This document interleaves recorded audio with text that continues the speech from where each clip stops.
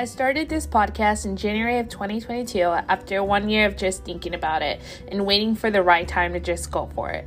Well, I decided this year, good or bad, I was going to put a podcast out there. There's something powerful about taking a risk, challenging myself, and pushing my comfort level. It's so scary to share my thoughts and experiences so publicly, but it also feels so freeing and empowering. It's my voice that's being heard. A first-generation Mexican-American Latina that was at one point too shy and too timid about who I was and what my place in society was as a woman. I grew up hearing a lot of perspectives and opinions about what my life should be like and what it should look like. Intentionally or not, I let others influence how I felt, what I believed, and what decisions I made. This podcast is me, reclaiming my identity, what makes me me, and the experiences that have shaped me.